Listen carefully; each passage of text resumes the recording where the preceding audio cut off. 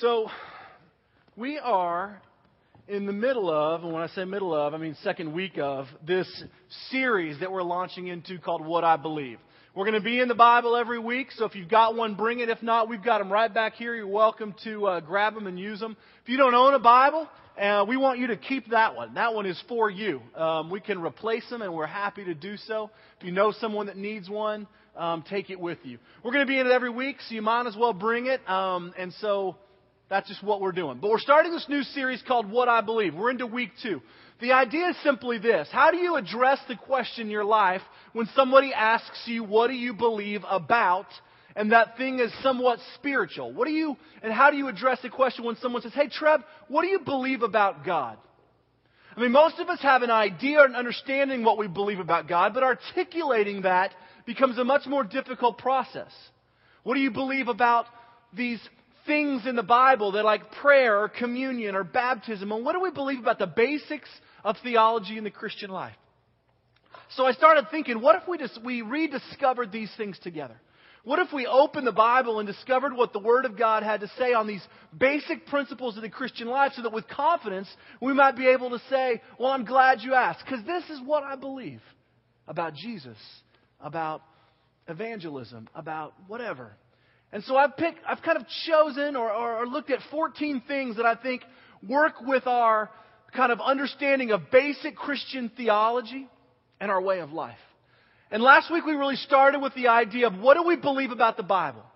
Because the reality is that most of us, well, we know that this is God's Word, but we really don't maybe know how to articulate why we believe it is that.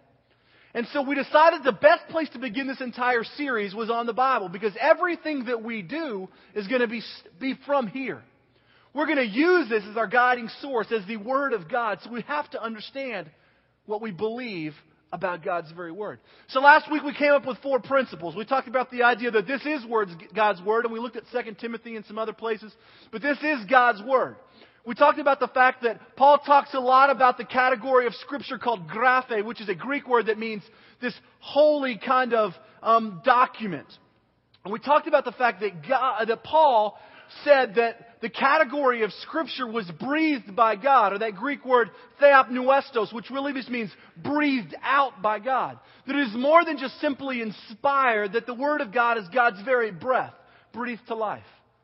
We talked about the fact that if it is God's Word, then to disobey or disbelieve any word of it is actually to disobey or disbelieve God.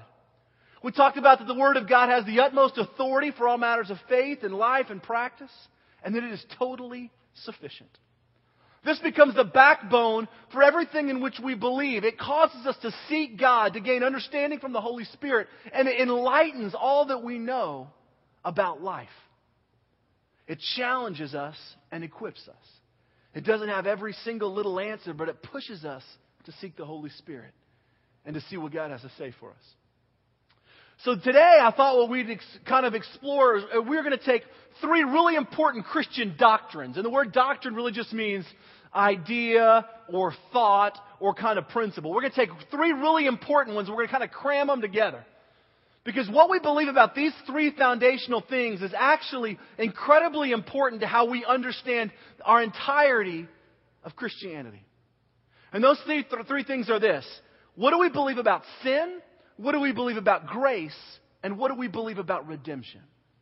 Now, most of us will say, well, I kind of know. I mean, sin's bad things. Grace is the fact that God loves us anyway. And redemption is that idea that maybe He's given us something new. Which is all very true. But how do we articulate that from a Bible standpoint? And what does it mean to me? We're going to dive into the book of Ephesians today. And I'm going to actually read our text before we dive into some things, because I want it to be kind of percolating in the back of your mind. But if you've got your Bible, it's open to Ephesians chapter 2. It's going to be our starting place for where we dive into these categories of sin, grace, and redemption. So grab your Bible, Ephesians chapter 2, right there in the New Testament, towards about, halfway through there. Galatians, Ephesians, right there. Philippians, Colossians, General Electric Power Company, or Go Eat, whatever, however you remember that. Ephesians chapter 2. Let's pray. God, we thank you for your word. We thank you that it is living and active. We thank you, God, that it is sharper than any double-edged sword. We thank you, Father, that it penetrates our hearts. And you tell us, God, that it is holy and it is worthy and it is useful for teaching, rebuking, correcting, and training in righteousness. So, God, make your word come alive in our hearts this morning. Take just a second right where you are and just ask God to speak to you this morning. Just ask God to speak to your heart.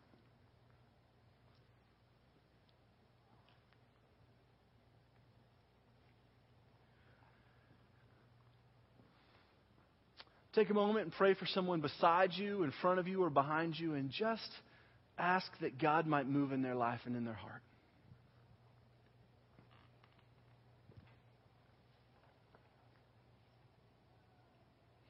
Father God, we pray that you would make your word, that you would make it capture our hearts, and that you would enlighten us and open our eyes to what you're going to teach us.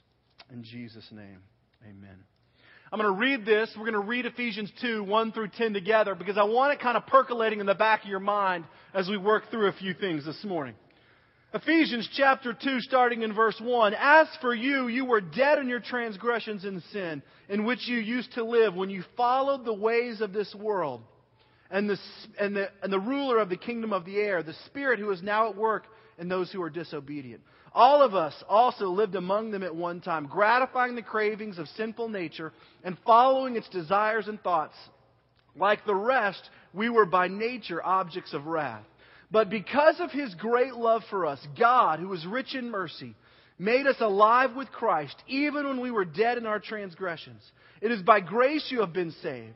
And God raised us up with Christ and seated us with Him in the heavenly realms in Jesus Christ, in order that in the coming ages we might show the incomparable riches of grace expressed in the kindness to us in Christ Jesus. For it is by grace you have been saved through faith, and this is not from yourself, it is the gift of God, not by works, so that no one can boast. For we are God's workmanship, created in Christ Jesus to do good works, which God prepared in advance for us to do. Now, I want you to just kind of let that be out there. Okay, we're going to go back to it and visit on it in just a second. Okay, so I want you to say this word with me. We're going to say the word sin. Okay, and I want you to say it. I'm going to count to 3, and I want everybody in here to say the word sin. Okay, ready? 1, 2, 3. Sin. Say it again. Sin. We might as well say it because we never talk about it. It is a wildly unpopular subject. You never see that marquee that says, sermon today, sin and the sinful sinner. It's like such a buzzkill. It's like, wah, wah. You know, nobody wants to talk about it. We all know that it somewhat exists. But we've got to address it. And I'm going to make a bold statement. And here's this statement. The most important understanding in all of Scripture is the understanding of sin. Now, I know you're going, yeah, but what about Jesus? But hear me. The most important understanding in all of Scripture is the understanding of sin. If we don't have an understanding of sin, we can't understand the nature of God, the person of Jesus Christ, our fellow man, how we see the world, and how we're called to live. If we don't understand the nature and doctrine of sin, then we really can't even address the rest of our Christian lives, or the rest of Christianity, or the Bible, or God's redemptive plan in history, or why Jesus even came. The understanding of sin is vitally important. So we're going to glance at our text this morning to kind of set this up, because we've got to understand it before we can even move forward to what we believe about it and how that changes who we believe we are in Jesus Christ.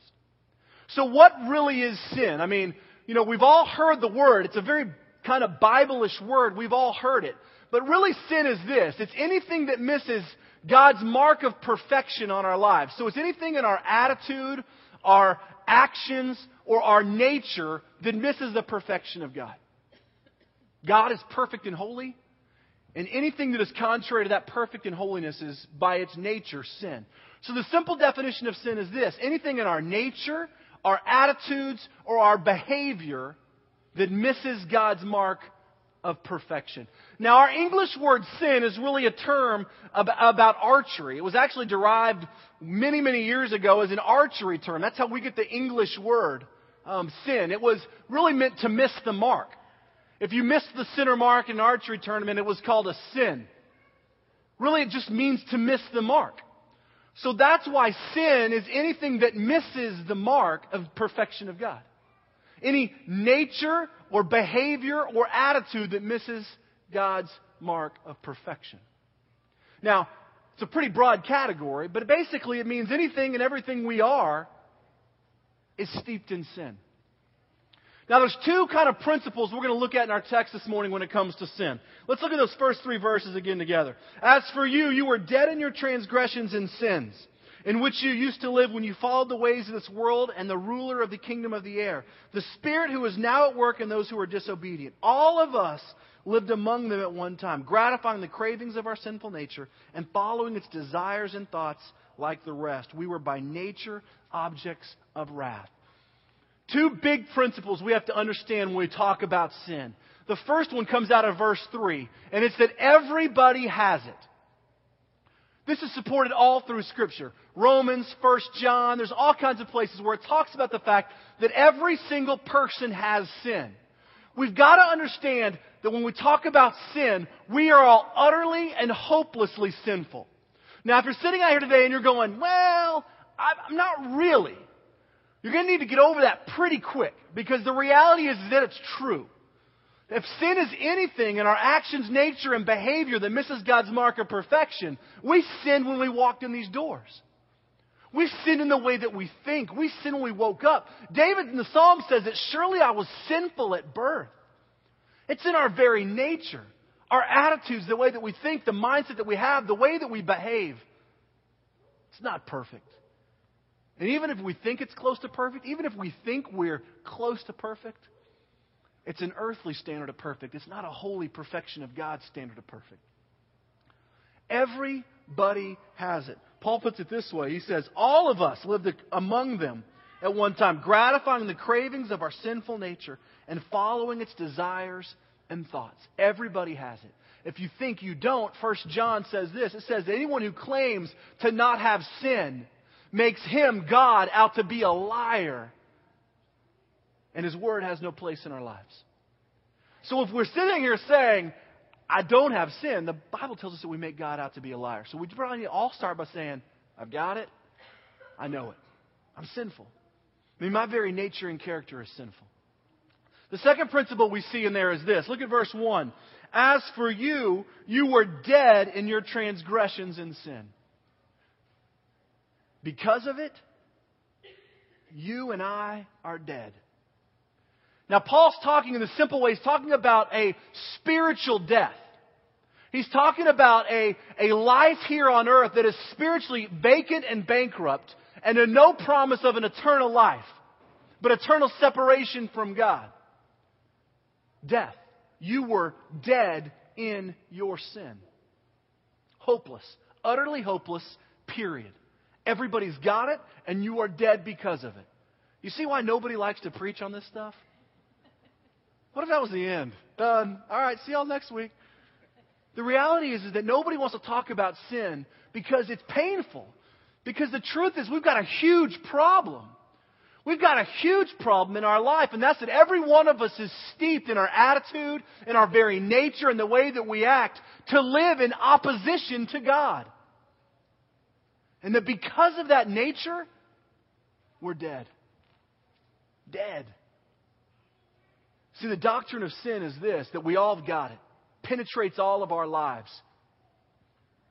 And we're hopeless because of it. But of course, that's never where God leaves the story, right? I mean, God never leaves the story in hopelessness.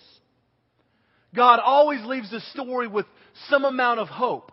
But before we even understand grace and redemption in Christian life in Jesus, we have to understand that we are without hope, without cause, utterly lost, and sinful in our very nature.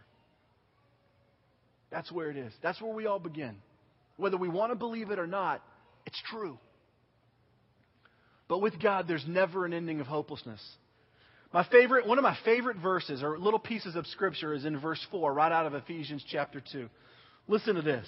But because of His great love for us. I mean, is there any greater line in all of Scripture? That here we are, utterly hopeless, dead because of our sin. Everybody's got it. Verse 4 says, but because of His great love for us. You want to talk about a transitional verse. You want to talk about something that shifts from death to life. That shifts from hopeless to hopeful. But God loves us. See, while we're lost and utterly hopeless, we come across this idea of, but God loves us. This is the beginning of grace. Grace begins with those words, but because of God's great love. Grace, by definition, is this: God's undeserved favor and His unmerited love. Grace is God's undeserved favor and His unmerited love. What that means is that we don't deserve His favor and we didn't do anything to earn His love. We were sinful and utterly lost and hopeless. But because of God's great love, we have His undeserved favor and His unmerited love. A couple of principles we see in this text when it talks about the idea of grace. First one, of course, is in verse 4. But because of His great love for us. See, the first principle about grace is that it's an expression of God's extravagant love. Grace is first and foremost an expression of God's extravagant love. What it means is that God is so full of love, so full of His desire for you to know Him, that it pours out to rescue our lives. That God's extravagant love goes to the end of all things that we can think, which is sending His own Son to give us life. Grace begins because God is absolutely in love with you. Now, if you're anything like me, man, some of that's hard to believe because I know me. I know what I think. I know my attitude. I know what I do. But grace is the part of us that in spite of all those things, God says, I'm desperately in love with you. See, grace begins as an expression of God's extravagant love. He didn't have to. It wasn't out of obligation. It's not out of necessity. It's out of love. And our human minds have a hard time wrestling with this because it doesn't make sense on paper. It doesn't make sense that this is how God would respond to us. The very creation that He made that would later crucify His Son, that would betray Him, break harmony with Him, and live in total opposition to God, that God is extravagantly in love with. See, grace begins with an expression of God's love. Look at verse 8 and 9. For it is by grace you have been saved through faith, not from yourselves. It is the gift of God, not by works, so that no one can boast. The second principle about grace that we have to understand is this: you didn't and will never do anything to deserve it. No amount of showing up at church, reading your Bible, going to Bible study, whatever you do, helping old ladies cross the street, whatever it is, will ever be deserving enough of God's grace. And sadly enough, our churches are packed with people who are just trying to do enough so that when they die, they're getting some spiritual credits maybe that God can't overlook. Now, I know I haven't always done things really well, but God, you know, I showed up at church every week and I did some good things, and so you kind of got to let me in. We're trying to build up credits in a spiritual bank account. The problem is, the reality is that every one of us is spiritually bankrupt. We don't deserve anything and we can't do anything to earn it. I was preaching and teaching at this event. There's a bunch of kids there, and one of the kids came down and we were talking about grace. And I asked him, I said, well, what would you do if you were to die and go to heaven and you were to stand before God and God were to say, why should I let you in? You know, the response, of course, we're looking for is because I trust in Jesus. And the kid goes, well, I'd look at God and I'd say, well, you know, God, I've lived a pretty good life and what I can offer you are my services. I think that's how a lot of us approach our spiritual lives. You know, hey, God, I'm an accountant, and, you know, when I get there, if you need some help keeping track of the stuff, I mean, I can work an adding machine, you know. I've got some services I can offer you. My best for you. I mean, so what do? We show up at church, and we use our gifting sometimes as a way of getting accounts with God. God, I'm going to get some spiritual deposits. The reality is that we can show up at church every day of our life from now until the end of time and never know Jesus Christ. See, grace is God's undeserved and unmerited love. And it begins with an extravagant expression of that love. And you can't do anything to deserve it or earn it. So part of us has to start with sin and grace and understand this. I'm a mess. My life is a disaster. I admit that. Even on the outside when things look good, I recognize that my thought process is terrible. I recognize that I am one step away from any number of things. And the fact that you love me anyway, God, is mind-boggling. I couldn't do anything to deserve it. Because as soon as I do one thing right, I do 75 things wrong. And even the thing I do right, I do because I want to do it, which makes it wrong. And so I'm wrong. I get it. We just need to rest there. Sin is who we are. Grace is who God is. So what is the word redemption? Well, the word redemption really comes from the word redeem, which means to buy back, to purchase, or in a spiritual sense, it means to deliver.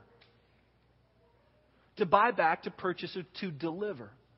So how does redemption work with sin and grace? Well, redemption is that piece of our theology that says that God sent His Son Jesus to buy us back. To become sin so that in Him, as Corinthians talks about, we might become the righteousness of God. We are delivered from death to life. You see that? The way Paul talks about it? You were once dead in your transgressions and sins in which you used to live. You were dead. But redemption is that part of God who purchases your life through the blood of Jesus Christ. A couple of key principles about redemption I want us to jump on. Let's look at verse 10. For we are God's workmanship, created in Christ Jesus to do good works, which He prepared in advance for us to do. Redemption in this concept is really two things. One, you've got to understand that you are God's workmanship. Do you know that Greek word workmanship is also used to connotate works of art? Have you ever thought about this? That your very life is God's workmanship crafted? That you are His work of art. Psalm 139 says this, that God, I know you knit me together in my mother's womb. See, a lot of us look at our lives and we think, or maybe we've been told that we were an accident, that we've blown it, that we were messed up, that we were nothing but a burden on our parents, that everything we touch seems to somehow get turned into disaster. The reality about redemption and grace is that God calls us His workmanship. That God calls us works of art. I know for a lot of us, we wake up in the morning and we look in the mirror and the last thing we see is something beautifully created. We see flaws. We see brokenness. We see things that we hate, things that we don't like. We see things that we pretend we're not. We've got walls built all around our lives. But the last thing most of us see is something beautifully handcrafted by the maker of the universe. But think about this verse. That you are God's workmanship, His work of art. See, redemption is that part of God that brings from death to life. That says, even in the middle of your mess and garbage, you are my work of art. And I love you so extravagantly that I'd die for you. I know a lot of us are sitting in here saying, I don't feel very much like I'm worthy of dying for. And that's the incredibly extravagant part of God's love. See, redemption begins with an understanding that God calls us beautiful. He calls us a work of art. Even in our nasty, sinful nature, God brings us from death to life. The last thing I want you to hear about redemption is simply this. The last part of verse 10 says this. That you were created in Christ Jesus to do good works which God prepared in advance for you to do. You know what that means? It means that God has a plan for your life. It means that you're not in a void. God hadn't forgot about you. That God created you as a work of art and has a plan for your life. Now, believe it or not, that plan is not what you're thinking. It's not sitting out there going, ooh, God's plan for me to be a lawyer and God planned for me to be an architect or a doctor. And that certainly maybe makes up part of your plan. But really what Paul's talking about is he's talking about that God has a plan, good works, which He created for you to do. Those terms, good works, really just means a life of righteousness. That God created you for something more than to take up space, to simply exist. To work and work and work to save enough money so that when you retire, you're not in panic. That's not living, that's existing.